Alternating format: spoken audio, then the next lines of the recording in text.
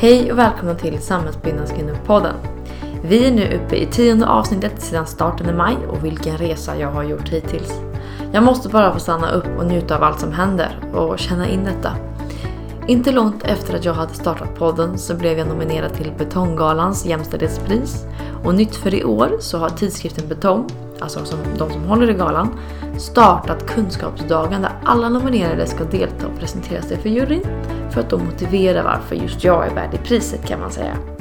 Och som grädden på moset så är det ju att juryn ställer sina frågor till dig när du är klar med din presentation.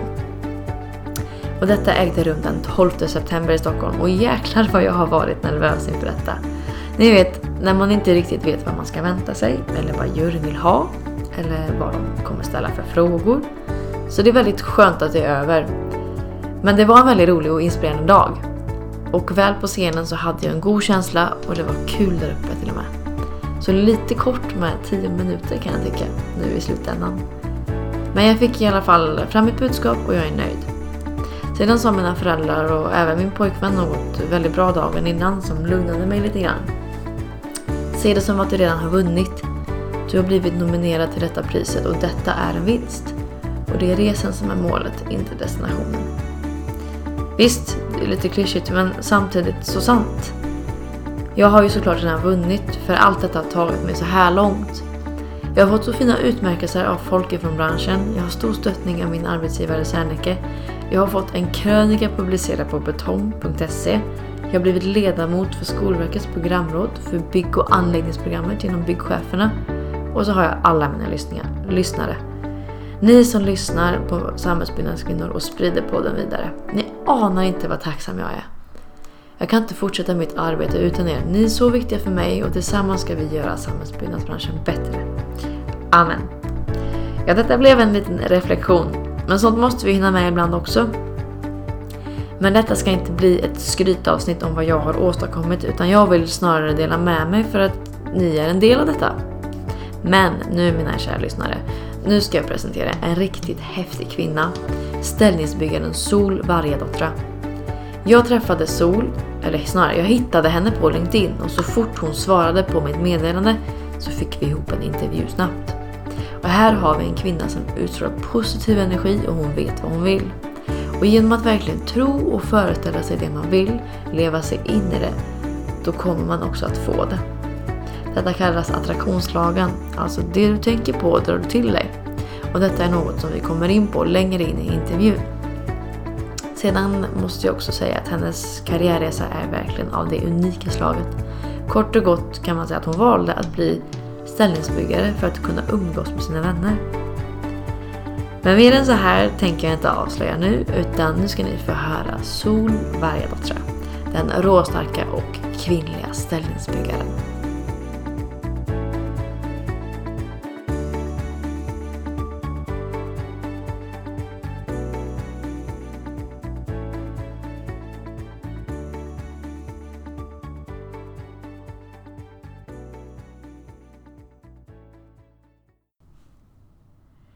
Varmt välkommen Sol Vargadottra till Samhällsbyggnadskvinnor-podden. Tack! Jättekul att du kunde komma och gästa mig idag. Ja, det var jättekul att få komma hit också. Ja, och du hittade hit till slut också. Ja, men jag tog GPSen så det gick rätt bra. Ja, gott. Vi sitter här nu idag på Sernekes huvudkontor. Har vi fått ett litet konferensrum på dig. Ja. Så vi känner oss varma i kläderna och köra igång. Absolut. Ja. Förresten, vill du berätta Sol Vargadottra, var kommer det namnet ifrån? Hela namnet är taget. Ja. Jag hade ett annat namn förr och jag hade känslan i mitt förnamn som att en man som är född i en kvinnokropp och kände att, man född i fel kropp och opererade om sig. Ungefär samma känsla hade jag till mitt namn. Mm-hmm. Så för ungefär 20 år sedan, det är mer, 22-23 år sedan, så tog jag namnet Sol. För det råkade komma till mig och det bara kändes som jag. Och jag har valt att inte använda mitt gamla namn för att jag vill inte att folk tänker på mig med 2 namn. Nej. För folk börjar göra det helt plötsligt om de vet vad jag hette innan. Så att jag har bara valt att radera det. Och de flesta som kände mig från den tiden har glömt vad jag hette också. Så att Men jag tycker det finns inte Skatteverket kvar, så det finns inte att hitta längre. Nej. Och det ska vi inte gå in på heller, men jag tyckte det bara var så fint namn. Sol Vargadottrar, och det fastnar ju hos en. Ja, och Vargadottrar tog jag för 4 år sedan ungefär, 4-5 år sedan. Jag har hetat Ottosson tidigare, och det är jag är känd sedan tidigare som Sol Ottosson. Men så tog jag Vargadottrar för jag hade funderat på det länge, och min far heter Ulf som kommer från varg som, det blir ju liksom, så blev det Vargadottrar, och jag är inte isländsk. Nej, för det är för de heter dottir. Precis. Dottra är gammaldags svensk slang om man tänker om jag rövardotter och dottra mig. Just det. Ja, lite så. Ja, en liten sidospår där. Men det var bara spännande att veta. För det var min första tanke faktiskt när jag hittade dig på LinkedIn och så. Att, är hon isländsk kanske? Ja, men det är många som frågar om mina namn. Okej, vad bra. Då var du beredd på det då? Ja, kanske. men lite så. Ja, men Sol, du får jättegärna börja med att berätta om dig själv. Vem du är, var du kommer ifrån. Vem jag är? Jag är född och uppväxt i Borås från början. Och sen slutet på tonåren så flyttade jag till Stenungsund. Där har jag bott större delen av mitt vuxna liv. Sen har jag bott runt om lite i Sverige och lite så också. Jag har jobbat med väldigt många olika branscher innan jag halkade in på bygg.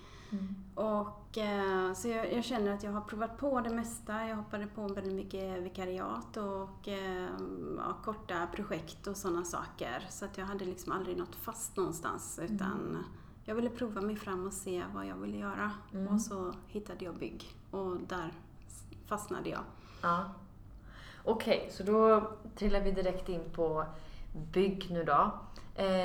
När hamnade du inom byggbranschen?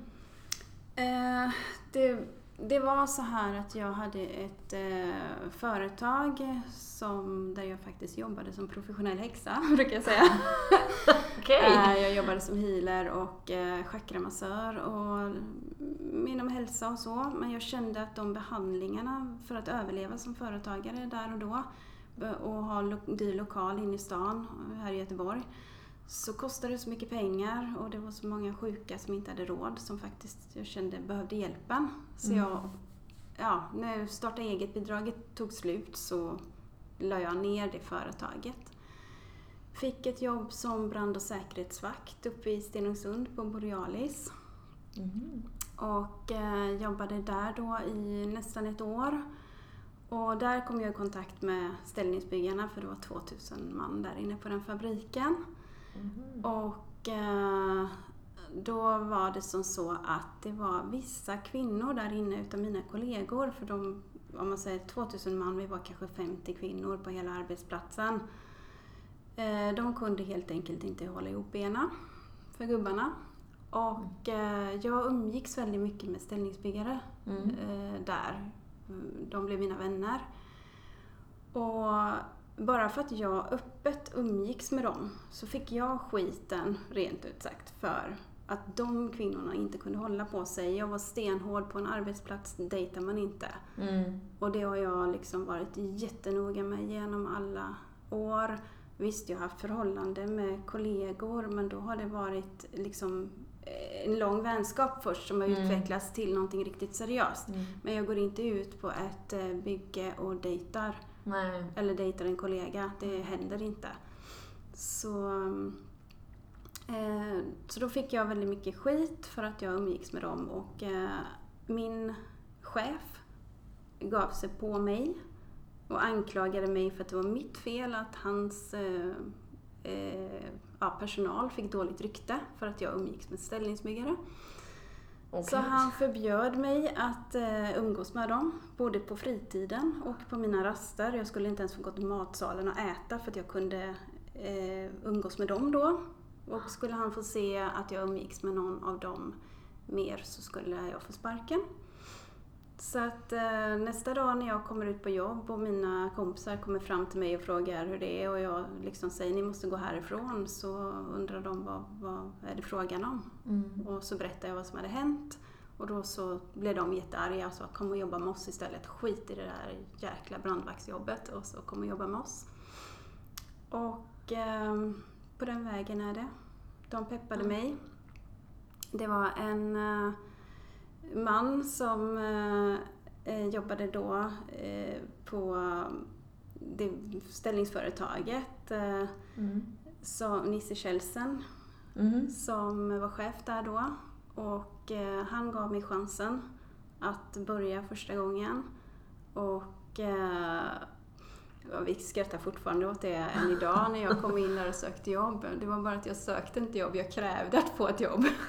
Jag mer eller mindre gick in på hans kontor och beordrade honom att anställa mig. Och han höll på att ramla av stolen. Jag blev i ett chocktillstånd. För det första var väl du kanske den enda kvinnan också som har gått in dit? Det var nog lite så. Ja. Men jag har jobbat för honom senare flera gånger också. Så att, det var snarare kanske rätt sätt då? Ja, det var det. I det här fallet. Han har stöttat mig jättemycket, känner jag, genom detta. Och därför vill jag framhäva honom. Och det är han som har NSG i Kungälv. Vad sa du? NSG i Kungälv heter den. Ja. Så, och de är... Ja, så jag vill lyfta fram honom faktiskt. För han har ställt upp. Han är den arbetsgivaren som faktiskt har ställt upp mest på mig, vill jag säga. Men vilken entré till den här branschen egentligen. Ja. Spännande. Det trodde jag inte att det skulle vara på den vägen egentligen. Att det handlar om en relation i slutändan. Att du inte får umgås med folket. Och enda sättet att umgås med dem, men det är om du jobbar med dem. Jag kan säga att den chefen var vansinnig. Han hotade mig och allt möjligt när han fick veta att jag bytte jobb. Så att, men han fick själv sparken från det företaget sen, fick jag veta. Så att han blev lite långvarig där. Ja, så det är inte det företagets fel som jag jobbade för då. Nej. Utan det var faktiskt den personen som gjorde fel. Fel person på fel plats helt enkelt. Ja. Men då började du alltså med ställningsbyggande och sen har du blivit kvar där? Ja. I 20 år eller hur? Nej, inte riktigt, utan jag jobbade väl... Ja, jag började 99 och jobbade fram till 2004. Av och till kan jag säga, för det var ju tufft i början. Det var jättetufft att slå sig fram. Det måste jag också berätta att på den tiden så var det ju inte många kvinnor i byggbranschen överhuvudtaget. Så när det här projektet tog slut och jag började söka jobb på andra ställen, då när jag ringde till ett företag så fick jag antingen ett gapskratt och klick i örat eller vad fan tror du att du ska kunna göra här? Och nej, vi har ingenting för dig. Vi har bara fasadjobb. Vi vågar inte sätta dig på att bygga fasad. Vi väntar att vi har något lugnande, men då kan du få jobb. Och så här höll det på. Och så var det ett företag då som hade lovat mig av och till. Och så fort de hade något lugnare så skulle jag få komma dit. De höll på ett höghus, en fasad inne i Göteborg just då. Och jag hade kompisar som var där och jobbade. Och kompisarna tjatade på dem, men det hände ingenting. Och sen fick jag veta att Nisse då, som hade anställt mig första gången, han hade varit tjänsteledig därifrån så han skulle tillbaka till sitt jobb där. Så jag ringde honom dagen efter att han hade kommit tillbaka dit. Han bara, men du kan börja imorgon.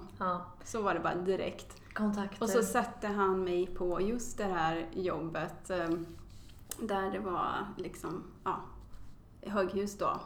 Riktigt tufft jobb, för han har ju sett mig innan. Och det gick 2 dagar så kommer det ut en bil till arbetsplatsen och ut hoppar alla högsta cheferna från jobbet och säger hur går det för er? Och vi är väldigt så här nyfikna på jobbet. Och sen när de åker där och de sa att de skulle på ett möte i Göteborg och gubbarna sa det till mig, det där har aldrig hänt innan. Det var bara för att de skulle kolla vem du var. Och de var ju så himla nyfikna då. Du jagade ut alla gubbarna från kontoret här. Och sen var det en dag råkade jag ut för det att en av de här ägarna till företaget, hans son var ju jobbade med oss också. En dag åkte han upp till vår arbetsplats och sätter sig och tittar på jobbet hela dagen. Så han mer eller mindre skulle kolla hur jag klarade jobbet eller inte. Men han låtsades väl att han var där för sin son för att se om han klarade jobbet. Så han satt bara still och tittade på. Men i slutet av dagen så skällde han på sin son för att inte han jobbade lika hårt som mig. Så Ja. att, och sen var det aldrig någon mer diskussion där då. Nej. Men då tänker jag så här, alltså, det här är ju några år sedan det här var. Och när du sökte jobb då som kvinna så blev du direkt liksom, men de skrattade åt det mer eller mindre och inte tänkte att du klarar inte det här. Vad var det männen eller de här cheferna, oavsett vem det nu var, vad var det de tänkte som inte du klarade då? Vad var det man inte klarade som kvinna i det fallet? Nej, de trodde inte jag var stark nog att klara jobbet. Ja, det var för tungt jobb. Ja. Det var så. Ja. Sen att jag har knäckt bodybuildare i langkedjan och fått dem att ge upp för mig, det är en annan sak. Men det är sånt som man har bevisat sen. För en bodybuildare, han är bara råstark en stund. Vi blir ju sega när vi jobbar där ute. Och kvinnor är ju extremt sega. Jag menar, kvinnor håller på med hästar. Ja. Ja, men precis som om vi kan hålla på med hästar så kan vi lika gärna bygga ställningar. Ja, lite så. Ja, absolut. Så att det är ju... Så det finns ingen fysisk begränsning där egentligen, utan det är bara något som... det är normen rent som har talat om för att det är klart, du kan inte vara svag och jobba med det. Det går inte. Du måste bygga upp en styrka, men det gör du. Du kommer ju in i det, men du får banne mig slita och du får vara envis för att bygga upp den styrkan. Och liksom... Ja. Men om man tänker på förebygga med skador och sådär. Är det någonting som är vanligt att man just med arbetsmiljön och så, med ställningsbyggare? För jag har själv pratat, när jag har varit på byggen, så jag har pratat med ställningsbyggare. Och då har de sagt det att men det är vanligt att du klarar kanske 10 år, sen är du slutkörd. Och då blir man så här, men det är ju inte hållbart alls att det ska vara så. Men finns det arbetar man på något sätt med att det ska hålla längre? Kroppen ska hålla längre? Tyvärr kan jag säga att det är inte mycket ergonomi som företagen lär ut till gubbarna, utan det är gubbarna lär varandra. Och det tipset jag vill ge alla, det är ju att titta på de gamla rävarna. Det tipset fick jag själv. Titta, hur gör de när de lyfter? Vilken teknik använder de? För de har varit med i så många år. De kan. Gör som de gör. Och något jag har varit otroligt noga med, det är att aldrig lyfta med ryggen utan lyfta med benen. Att byta axel när jag jobbar. Att ena stunden lägger jag plankan på ena, andra nästa axel. Så jag byter varje gång mer eller mindre. För väldigt många gubbar har liksom blivit slutkörda för att de går och bär på samma axel och då blir de sneda i ryggen och så får de diskbråck och så blir det en det ena en det andra. Så att det är väldigt mycket sådana skador. Så det är ju egentligen rent alltså ett litet eget ansvar där, hur man använder kroppen och att tänka att man varierar mycket då. Så jag tror att det har gjort att jag har klarat mig så pass bra så länge. Och då har då är jag född med ett fel i min rygg som läkaren sa till mig att jag inte får ett jobb där jag går och står för mycket för jag kan bli rullstolsburen som äldre. Och jag har jobbat 20 år i bygg. Så att då ser man ändå att det är väldigt noga med hur man är ergonomisk. Så jag var ju tvungen, jag var ju medveten om detta så jag har varit tvungen att tänka på ergonomi hela tiden från början. Så att jag har ju liksom inte haft de problemen. Och tänk om alla hade haft med sig det från början egentligen. Det borde vara mer fokus på, när man börjar i branschen så ska det vara mer fokus på ergonomi för alla, kan jag känna. Ja, men arbetsmiljö, och där kommer ju ergonomin in. Och inte att det blir den här kanske hetsen när man börjar och man ska visa att man levererar, när man är stark och jag ska visa dem och så ska man, så blir det kanske snarare att man stylar istället och sen så blir det att man sliter. Och när man är ung och när man är dum så gör alla det och jag har också gjort det. Så lite så. Och sen som kvinna så känner man ofta det när man kommer in att man har så himla mycket att bevisa. För att de tror inte på att man ska klara det annars. Och man ska minsann inte ha hjälp eller någonting. Idag har jag kommit till den nivån att nej, vill gubbarna hjälpa mig? Okej, men gör det då. Slit på din kropp om inte du tycker att jag ska slita på min egen. Alltså är de så dumma för att skylla sig själva. Lite så. Jag hade en sån kollega nu sist när jag var ute och jag sa det till honom, om man vet hur länge jag har jobbat, jag kan det här. Men du är tjej. Ja, men ta det då. Alltså, det är ingen idé att bli arg på det. Vill de ta det så får de göra det då. Jag vet ju vad jag kan. Och när inte han finns där, men då gör jag ju det själv ändå. Och jag försöker göra det själv. Men kommer han att ta det från mig? Ja, men Varför ska man bråka om det? Varför ska man bevisa någonting? Nej, jag förstår. Ja. Sen kände jag det också att fram till 2004 då blev jag upplockad. Jag var ju med i Byggnads kvinnliga nätverk bland annat. Och det rekommenderar jag alla tjejer att vara med i någon form av kvinnligt nätverk som börjar i branschen. För det är en tuff bransch där ute när man går ut från början. Att liksom ha det här stödet, ha någon andra att prata med om det blir en tuff dag på jobbet. Men det är också en jätterolig, det låter som att det bara är jävligt, men det är det inte, för det är skitkul också. Men alltså det är oavsett, alltså om man är ny i en bransch egentligen och träder in, så är det nog bra att man hittar någon typ av nätverk eller någon annan att bolla med. Precis, exakt. Så jag hade min syster väldigt mycket att bolla med också innan jag hittade nätverket, för hon är svetsare och vi började ungefär samtidigt. Så vi hade liksom lite samma problematik där ute, så vi kunde bolla väldigt mycket med varandra. Men 2004 då blev jag rekryterad till ett projekt. De frågade mig om jag ville spela in en film för kvinnor i byggbranschen, en rekryteringsfilm. Och jag tackade ja till den utan att fatta vad det egentligen var jag gjorde. För att jag skulle ju bara liksom vara en förebild för andra kvinnor och hjälpa dem liksom att göra branschen intressant. När filmen var inspelad så var det någon som ringde upp mig och talade om för mig att nu ska jag ut och turnera också. Jag bara, va? Det var ingen som hade sagt innan. Nej. Lite så. Och... Men spelade ni in den här i Göteborg då? Eller hur gick det till rent? Nej, men min del är inspelad i Göteborg.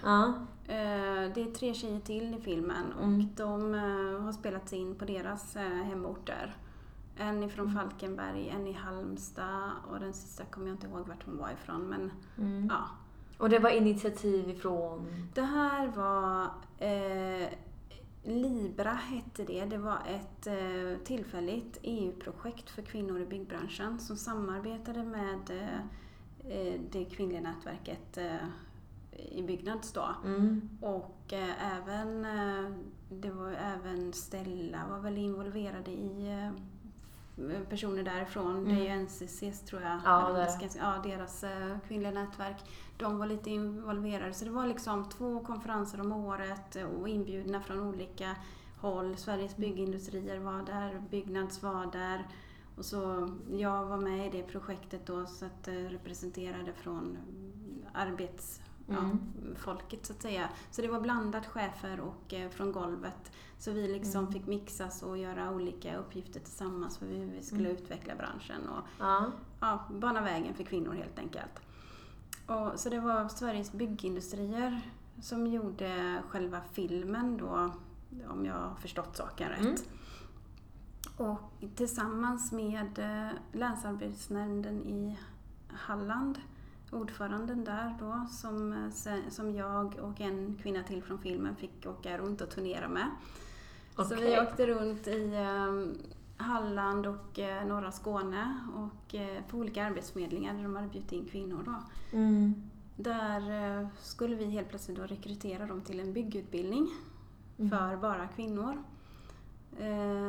Så då blev det att jag hoppade på den själv också och utbildade mig vidare till murare. Och, är det en utbildning på yrkesutbildning på 2 år eller hur? Ja, det är ju den 3-åriga gymnasieutbildningen. Okay. Den är ju 3 år idag, men vi liksom tog bort alla andra ämnen så vi koncentrerade oss bara på byggämnena. Så läste vi in den på 1 år och så hade vi inga sommarlov och inga jullov, utan vi hade bara några dagar julledigt och lite så. Så vi liksom bakade ihop den på 1 år. Så, men det är ju en riktig bygganläggning. Ja. Och så blev jag murare, så jobbade jag med det några år. Min specialitet där blev natursten. Jag tyckte väldigt mycket om att jobba med skiffer bland annat. Ett av mina första projekt jag fick göra, det var med att bygga Kanoldhuset. Eller den Brand Design Center som ligger mitt emot Kanoldhuset rättare sagt. Och det ligger? På andra sidan Liseberg, mellan motorvägen och Liseberg. Där fick jag uppgift att vara 2 månader gammal som murarlärling. Fick uppgift att hålla i ett projekt att bygga en skiffervägg som var 12 löpmeter lång och 2,70 upp till tak och med överhäng och grejer och sånt. Vad häftigt. Vad var det för känsla när du fick det? Alltså det var skithäftigt. Det var den designen då som... Han hade ju en liten bild så han förklarade för mig ungefär vad han ville ha. Och sen fick jag fria händer och designa fram, eller liksom forma fram den då så att säga. Och sen fick jag mitt arbetslag med mig som byggde den. Men jag gick nästan själv och sorterade all sten. För jag hade en bodybuildare med mig från början. Men han orkade en vecka. Sen hade han knäckt ryggen. För han lyfte med ryggen istället för med benen. Och eftersom att jag var van vid att hantera tungt material mot min kropp. Så jag rullade ju stenarna och använde stenens tyngd. Så jag gick där i flera veckor och sorterade all den här stenen själv. Och Arbeta tyngsta smart. vägde ju 50 kilo. Ja, arbeta smart. Ja. Helt enkelt. Så ja. Fick du höra någonting från han så kallade bodybuildern sen då? Och så Nej, han var sjukskriven. Han såg jag inte mer. Nej. Stackarn, ja. Ja. Men... Sen... ja, så då gick du på, alltså det här var kanske runt 2006 eller var det efter... För det gick alltså på... Ja, 2005 var det nog. För det var ju året efter skolan då. Just det, som du gick på murare. Ja, så jobbade jag med det i 7 år tror jag. Cirka. Någonstans där. Sista åren så hade jag eget företag då tillsammans med mitt sambo som jag hade då på den tiden. Då vi inriktade oss på skorstenar och eldstäder som var min pension då liksom, för då fick man jobba mycket med natursten och sådana saker. Så det var kul. Men så gick vi isär och la ner företaget och då började jag jobba i Norge som ställningsbyggare igen. Ja. Men hur kommer det sig att du inte ville fortsätta med murar, att du gick över till ställningsbyggare sen då? Alltså det var väl att egentligen så hade jag gjort alla mina timmar som lärling så jag skulle egentligen bara kunna lämna in det och få ett yrkesbevis. Men i och med att vi hade kört eget företag och så blev det ju lite... Jag kunde inte bevisa det på samma sätt och kände, ska jag gå där på murarlärlinglön när jag egentligen ska vara fullbetald, och det kändes lite tråkigt. Och sen hade jag redan från början hade jag ett mål i huvudet när jag började som ställningsbyggare en gång i tiden. Eller rätt sagt, jag hade 2 mål. Det ena var att jag ska ta mitt yrkesbevis och liksom bevisa för mig själv och hela världen att jag klarar yrket.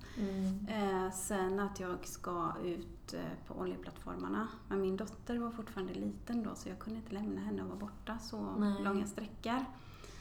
Så att jag började sikta mot Norge och oljeplattformarna då när vi gick isär. Och där och då bestämde jag mig för att jag ska ut på plattform. Och de flesta sa till mig att det kommer ta ungefär 500 år på land i Norge innan det kommer ut där. Och det var bara det att jag var så målinriktad och så fokuserad, och jag har jobbat väldigt mycket med kvantfysik och attraktionslagen, och det du tänker på det drar du till dig, och det här var jag med om jättehäftiga saker på vägen på resan dit faktiskt. Jag levde in i så mycket att jag är i Norge, jag är på de här plattformarna och jobbar. Så det tog mig 1,5 år så var jag ute. Och det häftiga var... Från att du kom till Norge? Från att jag bestämde mig för att jag skulle börja jobba i Norge på plattform. Och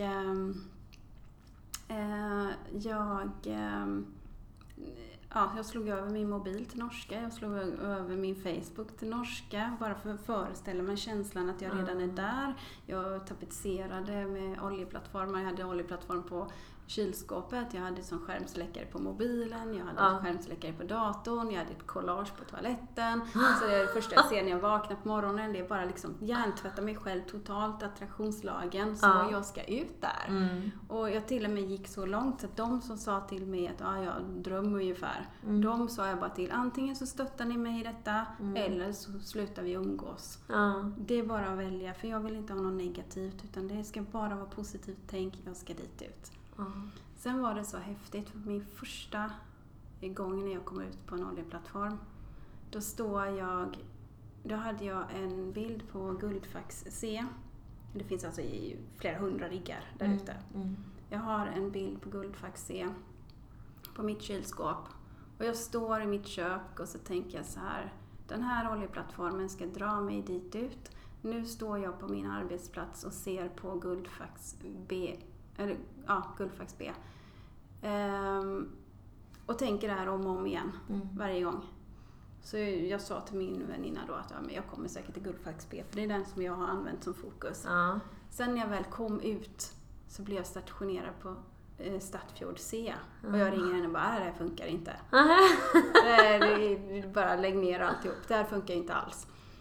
Och så sitter jag i helikoptern på väg ut till riggen. Så en av mina kollegor då, för vi sover ju i helikoptern liksom, för det är mörkt och det är en timmas färd ut. Så väcker han mig och så pekar han ut genom fönstret och skriker och titta där nere, titta på oljeplattformarna där nere. Där ligger det Guldfax A, B och C. Och liksom då så första, nej, det var Guldfax B som han pekade på först, så var det. Och jag bara, shit. Första riggen jag ser när jag öppnar ögonen när jag kommer ut på havet, det är den plattformen jag haft på mitt kylskåp. Sen kör vi förbi den, vi landar på C.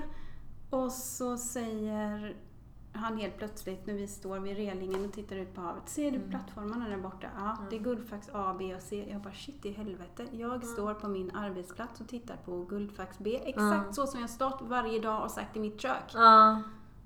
Så, det är som déjà vu nästan. Ja, men det är liksom, det är attraktionslagen. Det du tänker på, det drar du till dig. Och jag har varit med om mängder av sådana saker. Sen, vad är det som har fått dig att använda dig av det här? För det har ju, det finns ju filmer och allting, The Law of Attraction och sådär. Det var att jag gick igenom en tuff tid under min separation. Mitt ex kvaddade en massa saker i företaget och det var anledningen att vi gick isär då. Och jag mådde väldigt, väldigt dåligt under den tiden.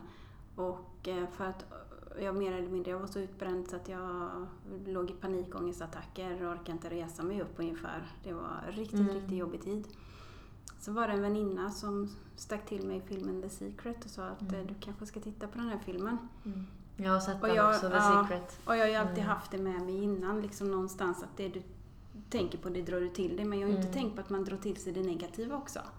Om man fokuserar på negativt. Så att där har jag ju, den fick mig att vakna upp och ändra lite i tankesystemet och jobba ännu mer intensivt på detta.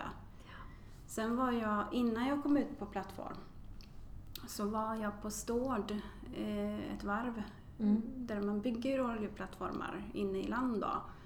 Och då byggde vi Eldfisk-Essen.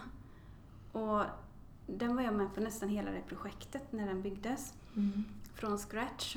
Och jag gick ofta på den här plattformen, så tänkte jag så här att när jag, nu går jag på den här plattformen när den ligger ute i havet. Så gick jag och tänkte varje dag. För att jag skulle ju bara komma dit ut. Och jag jobbar alltså på Stadsfjord C fast i 1,5 år. Och sen så ska jag bli förflyttad ut till ett annat hotell, Eldfisk B hette det då. Och när jag åker dit, ska jag ta den helikoptern, så får jag en telefon precis innan jag ska gå ombord från kontoret att nej, du ska inte på den riggen för vi har fått en sjukdom, du får åka till AN istället. Och jag kastar mig på den helikoptern och åker till AN och precis när vi landar då ser jag min oljeplattform, den ligger där i havet. Jag landar på det komplexet och jag går ombord på den oljeplattformen. Så det är nummer 2 jag hamnar på. Alltså, ja. Jättehäftigt. Man ser verkligen hur den här attraktionslagen fungerar. Det kan inte vara en slump de 2 i följd efter varandra att jag hamnar just på dem. Så. Och sen det var en lång resa dit också och vi kanske ska ta lite grann det här också som jag har ju byggt upp då ett nätverk för ställningsbyggare. Ja men precis. Jag har ju luskat i din LinkedIn-profil som sagt och du har ju en jättespännande historia och mycket att berätta. Och det är ju en punkt är ju just att du har bildat ett nätverk för ställningsbyggarföretag. Ja, först var det så här att jag började bygga ett nätverk för ställningsbyggare. För att vi skulle hitta projekten lättare och hitta vart jobben var och så vidare. Så det började så en gång i tiden för typ 10 år sedan. Och hur började du bygga på nätverket då? Vad använder du för utav plattform? Nej men det är Facebook. Det är Facebook. Det är en vanlig grupp då. På den tiden fanns det inte massa Facebookgrupper på det här ämnet. Utan det fanns ett par stycken med typ 50 medlemmar som mest i den som var mest i, tror jag. Och jag tänkte att jag ska bygga den största. Eller den som är mest seriös i alla fall.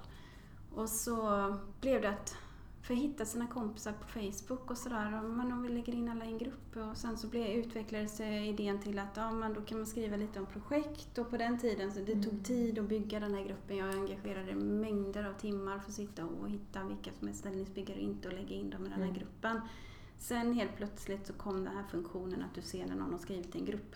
När Facebook uppgraderade det. Då var det från 300 medlemmar så sa det pang så var vi 500 på en månad och sen så gick det 3 månader till så var vi 1000 medlemmar. Alltså det bara ramlade in folk helt plötsligt. Idag är vi över 5000 medlemmar där. Och det är företag, jag tror att de flesta företag har någon i ledningen som sitter i gruppen och tittar. Och vi har mängder av ställningsbyggare från Norge, Sverige, Danmark framförallt. En del engelska, för att många engelsmän har varit gästarbetare i Norge så blir det mycket så. Och en del polacker och baltiska länder kommer in där också då. Utav de som är här och jobbar och sådär. Men jag har en regel som är stenhård och det ska prata svenska eller liksom engelska i gruppen. Inga andra språk är tillåtna. Alltså svenska, norska, danska, alltså skandinaviskt språk då. För att det ska inte skrivas massa konstigt som inte jag kan förstå. Eller nej, precis. Och jag ska inte behöva sitta med translate. Nej. Så, och där har blivit som en naturlig arbetsförmedling. Folk söker jobb där. Arbetsgivare lägger ut när de söker folk och det har blivit, ett tag börjar folk lägga upp reklam väldigt mycket. Jag tillät det under en väldigt lång tid men jag har sagt nej till det nu. För att deras reklam ska inte ta över själva nätverket. Jag har inte byggt upp den här för företagen. Den här sidan är uppbyggd för gubbarna. Och för att vi ska ha koll på var är jobben och vi ska liksom kunna stötta varandra där och sådär. Det har också varit en tuff tid. Och vara kvinna och styra över ordning och reda där inne. Och det är ett speciellt klientel. Och jag har fått mycket skit. Och så. Men jag har också fått mycket stöd av de som tyckte att det är bra. Men ja. Och så försöker du då suga åt det positiva. Ja, och det har ju också gjort att jag har fått mängder av erbjudanden av jobb. Så alltså, jag kommer inte ihåg när jag sökte ett jobb inom byggbranschen sist för de hör av sig och erbjuder mig jobb. Så att, men då är det här fortfarande igång nu, det här nätverket? Eller det rullar full på. gång. Det är full gång hela tiden. Och alltså, de har förstått ordningen där inne. Jag behöver väldigt sällan gå in och administrera där inne. Det är någon enstaka gång och då är det alltid någon som liksom skriver ett meddelande till mig. Nu har någon skrivit någonting där. Okej, då går jag in. Men alltså det händer kanske en gång i halvåret. Inte ens det längre. Nu är det sista. Det är riktigt bra. De har lärt sig helt enkelt. Och det är de som har varit oseriösa, de flesta de har lämnat det. För de har bildat andra grupper. Och det har bildats grupper mot mig också.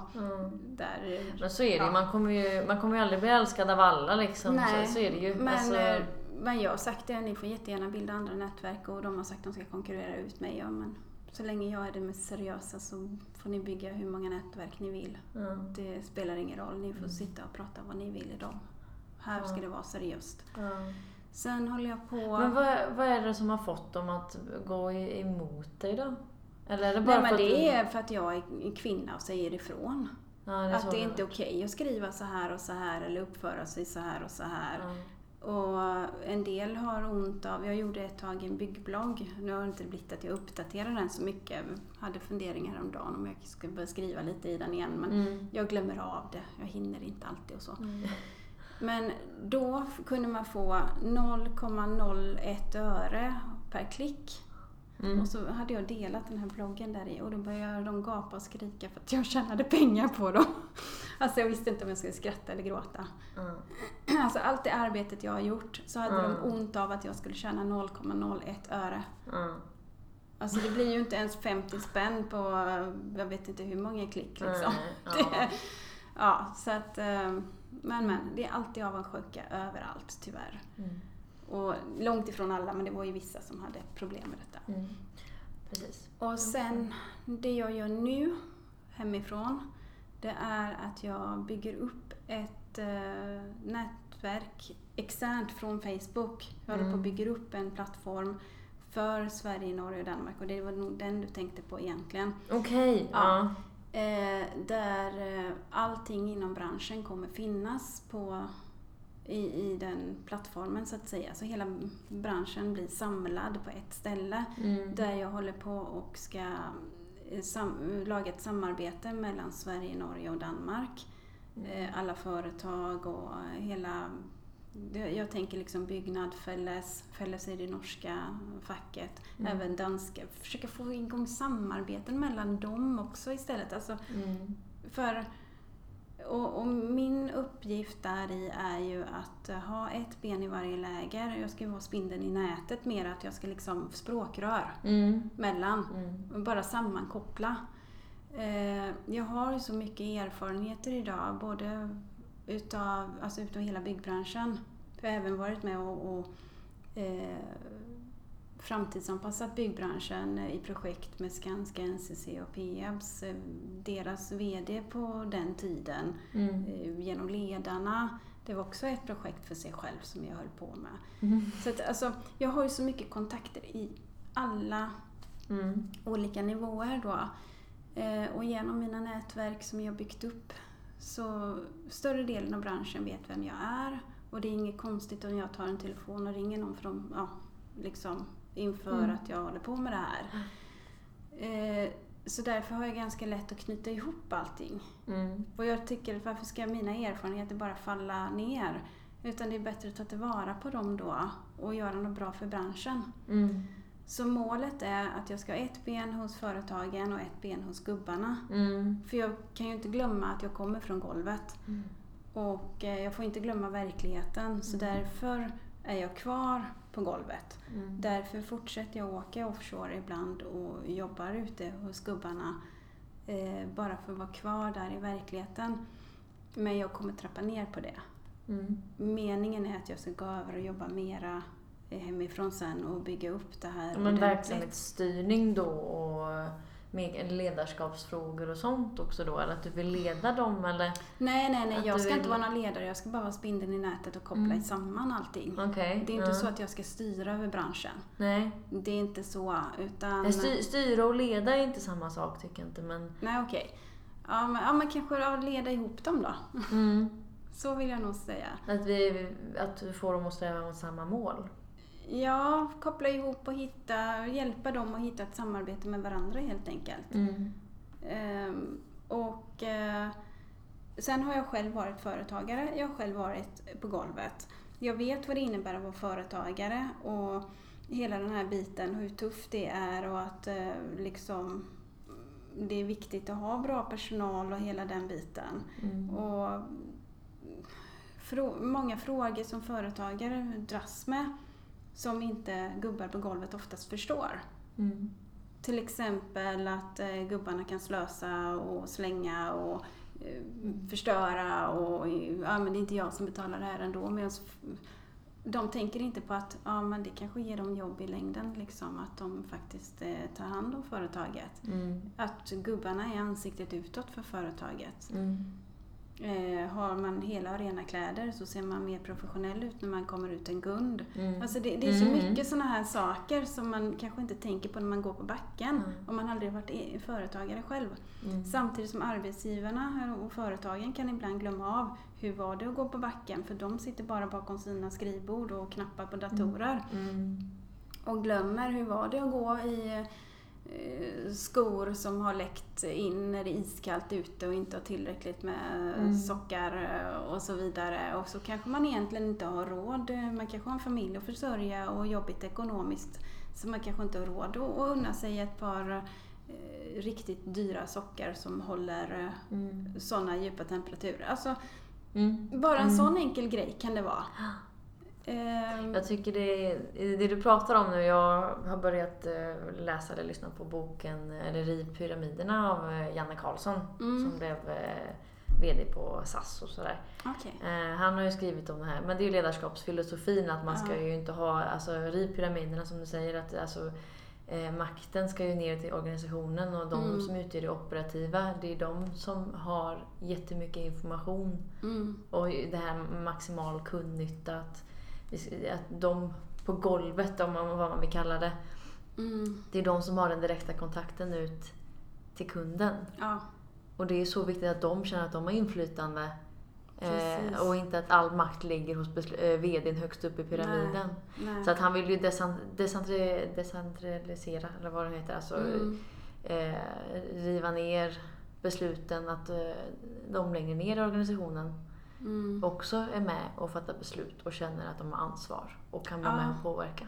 Ja, men det är så viktigt. Och det är som jag säger, en bra chef är ingen chef, utan den är en ledare. Den går först och visar vägen. Det är vad en ledare är för mig, att gå först och visa vägen. En chef, liksom, det är skillnaden mellan att vara chef och ledare. För en chef står och pekar åt sina anställda, gör det, medan ledaren går först och visar och får med sig folket på ett helt annat sätt. Så det är jätteviktigt att vara en bra ledare och lyfta människor. Hela tiden ständigt berömma istället för att slå ner på dem. Alltså bara det här lilla, och det märker jag ju skillnaden ute på oljeplattformar och här hemma. Hur mycket mer beröm man får när man jobbar där ute. Och hur mycket man lyfter varandra på ett helt annat sätt. Det är inte den hierarkin som det är i land. För Norges landprojekt har en grym hierarki också. Men där ute, det sitter plattformschefen och äter middag ihop med oss. De kan slå sig ner vid samma bord och sitta och fika. Vi sitter, pratar och skrattar och har trevligt ihop, för vi är en familj. Allihop blir så familjärt. Mobbing får inte lov att förekomma där ute. Och det är också någonting som ledningarna måste ta tag i hårdare på arbetsplatser. Att inte mobbing får förekomma. Kommer det in en ny person så ska den lyftas in i gemenskapen med en gång. Det är jätteviktigt att alla känner samhörighet. Jag var på ett bygge i Göteborg. Och det är faktiskt det bästa bygget jag varit på någon gång i landprojekt. Och det var, vi byggde om Hasselbladska huset, nästan granne här. Och renoverade upp till lyxlägenheter. Nu kommer inte jag ihåg vad han hette som byggherren där. Eller han som drev i alltihop då. Men han var jättebra. Och han hade ju börjat från snickare själv. Liksom, och slått sig upp och byggt upp sitt företag. Så han visste hur viktigt det var med teambuilding och hålla ihop. Så för det första så var alla vi som var på den arbetsplatsen var handplockade. För att vi skulle gå bra ihop med varandra och funka och synka och så. Sen var det mycket teambuildingar. Så att, innan jag började på den arbetsplatsen så hade hela bygget åkt till Polen på en resa dit ner. Bara liksom så här, han bjöd hela bygget. Men det var som en kick-off då, kan man säga, inför bygget. Nu började jag strax senare då. Men vi hade ju flera gånger som det var liksom grillning på jobbet, en grillfest, inte med massa alkohol och grejer, så men vi gjorde lite sådär. Och en gång så bjöd han ut oss så att vi fick spela paintball hela högen, hela bygget. Och det blev sån grym sammanhållning där. Och jag har aldrig upplevt någon gång att man hjälper varandra så mycket över yrkesgränserna. Och det blev så bra kommunikation mellan. För det är det som jag känner att man saknar väldigt mycket och det är på alla platser, det är även offshore. Det är kommunikationen. Att vi har byggt en ställning till exempel, så kommer någon på att de ska göra ett annat jobb där de måste riva ställningen och så bygga upp den sen igen, eller sådana här idiotgrejer, va? Jo, men det är så mycket pengar som går bara rätt ner. Motivationsbrist och allting blir det ju. Men det är ju så, trivs man så vill man också göra ett gott jobb oftast. Så är det ju, så det är klart. Och ju mer familjär man blir med varandra, ju mer vill man hjälpa varandra. Och ju mer kommunicerar man med varandra. Och ju mindre mobbing som får lov att förekomma. Alltså det ska inte finnas någon form av mobbing. Sen tycker jag att byggjargongen måste få lov att finnas. Men det är en annan sak. Och det är råa. Men det ska vara hjärtligt i det råa. För det hade vi. Vi hade den råa byggskärgången ändå där borta. Men den var hjärtlig på ett helt annat sätt liksom. Så. Ja, för nu egentligen, det är ju en av frågorna jag tänkte ställa dig också. Vad är nyckelfaktorer i ett lyckat projekt? Och det har du ju egentligen precis. Det är ju just det. Ja. Men samtidigt kan det vara, jag förstår det här med, det är en intressant fråga det här med jargongen som man ofta snackar om i byggbranschen. Att det är kanske en machokultur eller att det är väldigt hård jargong. Och då är det ju så här, om man ska få folk att trivas så måste man ändå liksom sätta gränser för det. Eller vad är rimligt och inte liksom. Så för sånt är ju så också individuellt. Så det är väldigt svårt att sätta fingret på liksom, vad är okej och inte. Men samtidigt så måste man ju ha policies som exempelvis mobbning får inte förekomma. Nej. Men samtidigt när det blir personangrepp kan man väl säga. Att det inte får vara. Där är väl lite mer gränser. Ja. Och jag menar, sen kan ju jag tycka, och det var som jag sa till dig nu vi pratade innan, det här med MeToo som har kommit upp. Jag tycker att den har gått helt till överdrift. Som jag berättade om, jag råkade ut för nu på min senaste arbetstur. Det var en man som jag inte hade träffat innan. Alltså i och med att vi är så familjära där ute. Jag går fram och säger någonting till honom, bara liksom vänligt. Och han hörde inte riktigt vad jag sa, så han lägger sin hand på min arm och bara säger vänligt, vad sa du för någonting? Och så upprepade jag, han skrattar och vi skrattar och jag går vidare. Sen nästa gång jag möter honom så är han halvt knäckt och ber om ursäkt för att han har tagit i mig när inte jag kände honom. Och han var helt förstörd så att inte jag hade tagit illa upp. Alltså det har gått så långt så att männen vågar inte ens ge en klapp på axeln längre. Och så får det inte lov att vara. Nej, absolut. Jag kan vara råare än vad männen är vad det gäller sexuella trakasserier egentligen. Alltså jag tycker det blir så. Det är inte bara män. Men alltså, jag går aldrig till personangrepp. Nej. Och det gör inte de på mig heller. Det är ytterst sällan. Utan du driver om dig själv istället. Ja, men vi driver om situationen som. Ett exempel, då jobbar jag som murare. Jag står och liksom lagar hål i väggen och det kommer in 3 personer som jag aldrig sett innan. Kommer in på bygget och det var en målarchef för hans 2 anställda. Den ena killen, jag läste av honom direkt att han var en sån här Guds gåva till kvinnorna. Så han ska göra sig till för sina kompisar och säger det kan inte vara kul att stå där och laga hål hela dagen. Så säger jag, det beror på vilka hål man pillar i. Så jag bara fortsätter helt liksom, utan någonting mer. Och så de andra 3, de tappar ju bara hakan rätt ner till knäna. Och de bara bröt ihop och började asgarva. Men alltså sådana här kommentarer, man måste få slänga ur det. Ja, men du fick ju ändå en fråga däremot också. Du ställde han till svars. Ja, det var ju det. Och han fick ett svar som man inte hade riktigt väntat sig. Precis, och han körde ju inte med något egentligen sexuell anspegling mot mig, men jag gjorde ju det för att liksom göra dem generade i hela ögonen och det lyckades jag ju med men den här chefen sa att det var det bästa han hade hört någon gång för att han behövde det, den här killen. Lite så. Men så sådana där grejer, för jag låter alltid folk fantisera själva med och då blir det en kul jargong också. Om man kan hålla det på den nivån så måste man få lov att skoja. Man kan inte gå med en tråkig vardag hela dagen. Nej, det är klart att vi måste få skoja med varandra. Men det är ju som en bra regel där du säger, alltså, så det är inga personangrepp. Men det känner jag att det är nästan försvunnit för gubbarna vågar inte ens skoja längre. De vågar inte ens köra såna här skämt längre för att de vet inte var de ska lägga ribban. När de inte ens vågar ta en på armen i en vänlig klapp.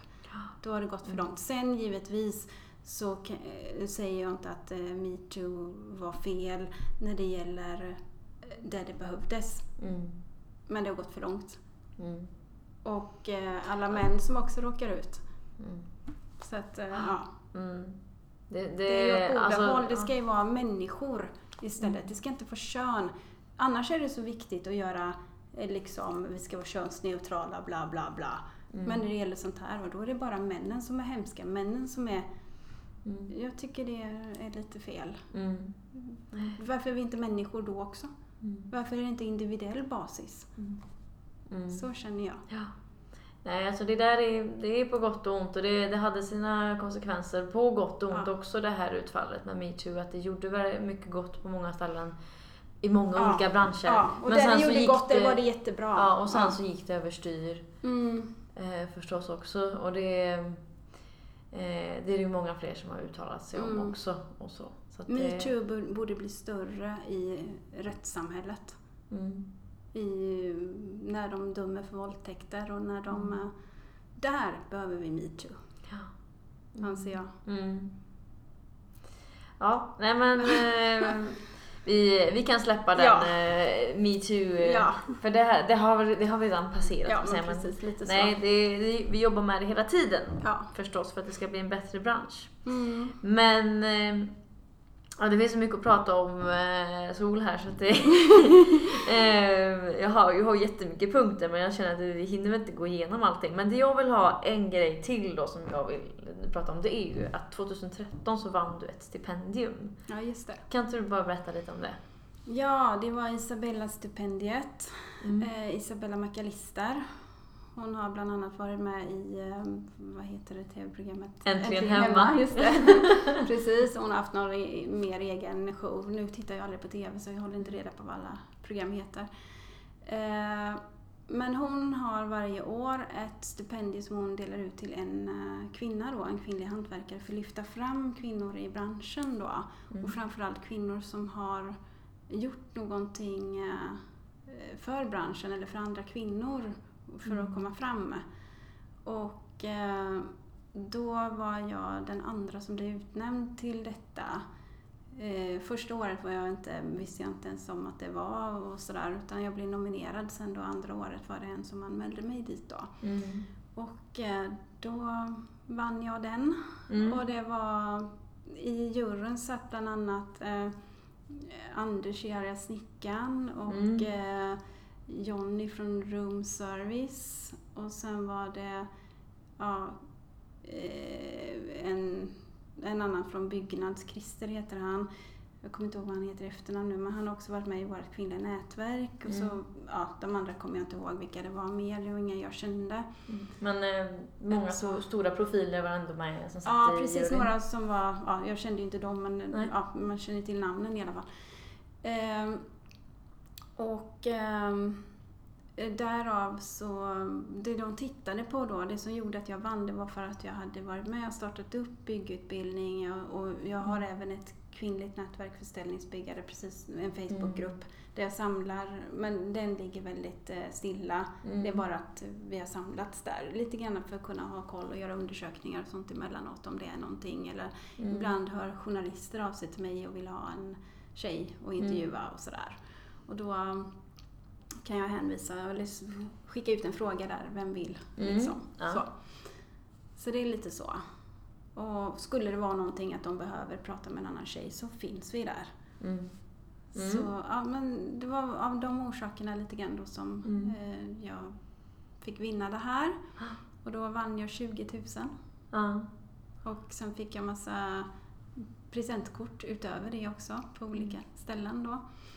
Byggvaruhus och lite sådana saker. Så att det var jättekul. Ja, jättekul, och grattis i efterhand. Det är ju några år senare nu. Men det är ju jättekul att det finns sådana här initiativ, och att men absolut. Vi är uppmärksammade. Ja, exakt. Och att det ger ju dig drivkraft till att fortsätta. Ja. Det är ju... Så är det någon som känner en kvinna där ute, så ha lite koll när detta blir. Jag har inte riktigt koll på när på året det är. Det går att googla på Sveriges hantverkarkvinna eller någonting sånt, så kan man liksom hitta det och nominera era tjejer dit liksom. Tycker ni att en kvinna gör mycket bra, positiva grejer och är en bra förebild, så nominera dem. Ja. Det är precis det vi behöver, mer kvinnliga förebilder i den här branschen, och det är det jag vill lyfta med den här podden också. Ja. Så att Sen vill jag också säga till kvinnor som är i branschen att om ni blir kontaktade av en journalist eller någonting, Att vara noga med att läsa igenom. Låt dem inte släppa någonting utan att ni läser igenom vad det är för någonting de skriver om er. För annars så är det reportage som ni inte ens känns vid när de publiceras. Det är jätteviktigt. Det är min erfarenhet. Ja, men det är bra att trycka på det. Dubbelkolla alltid innan någonting publiceras. Ja. Men är de skyldiga att göra? Ja, alltså kontakta om man... Ja, och det jag gör, om en journalist ringer mig och säger hej, kan du svara på lite frågor? Så säger jag, ja, vilken dag kan vi ta? För att de ska inte bara, och kan du skicka frågorna till mig i förhand, så som du gjorde här då. För att jag ska inte bli överraskad av frågor som de sen ska klippa ihop några konstiga saker. Just det. För då kan det bli någonting som jag inte alls har sagt. Jag råkade ut för sista reportaget, den journalisten, och då sa jag ändå ifrån till henne. Jag hade läst igenom och jag hade ändrat i hennes texter. Hon hade skrivit fel, men hon lät det felet stå när hon publicerade ändå. Det gjorde mig väldigt arg, så hon kommer inte intervjua mig igen. Nej. Och då så gick hon och påstod att jag hade fiskat upp en haj på en oljeplattform, och det stämmer ju inte överhuvudtaget. Jag har fiskat, ja. Fiskar väldigt mycket där ute, ja. Det var några gubbar på en oljeplattform som har fiskat upp en haj och tagit upp den med kranen. Men det var inte jag, och jag var inte ens på den plattformen när det hände, och jag har aldrig varit på den plattformen heller. Men det stod i mig, alltså det... Man lyckas vända den då. Ja, och det var rätt pinsamt faktiskt. Det var väldigt pinsamt när det blev tryckt.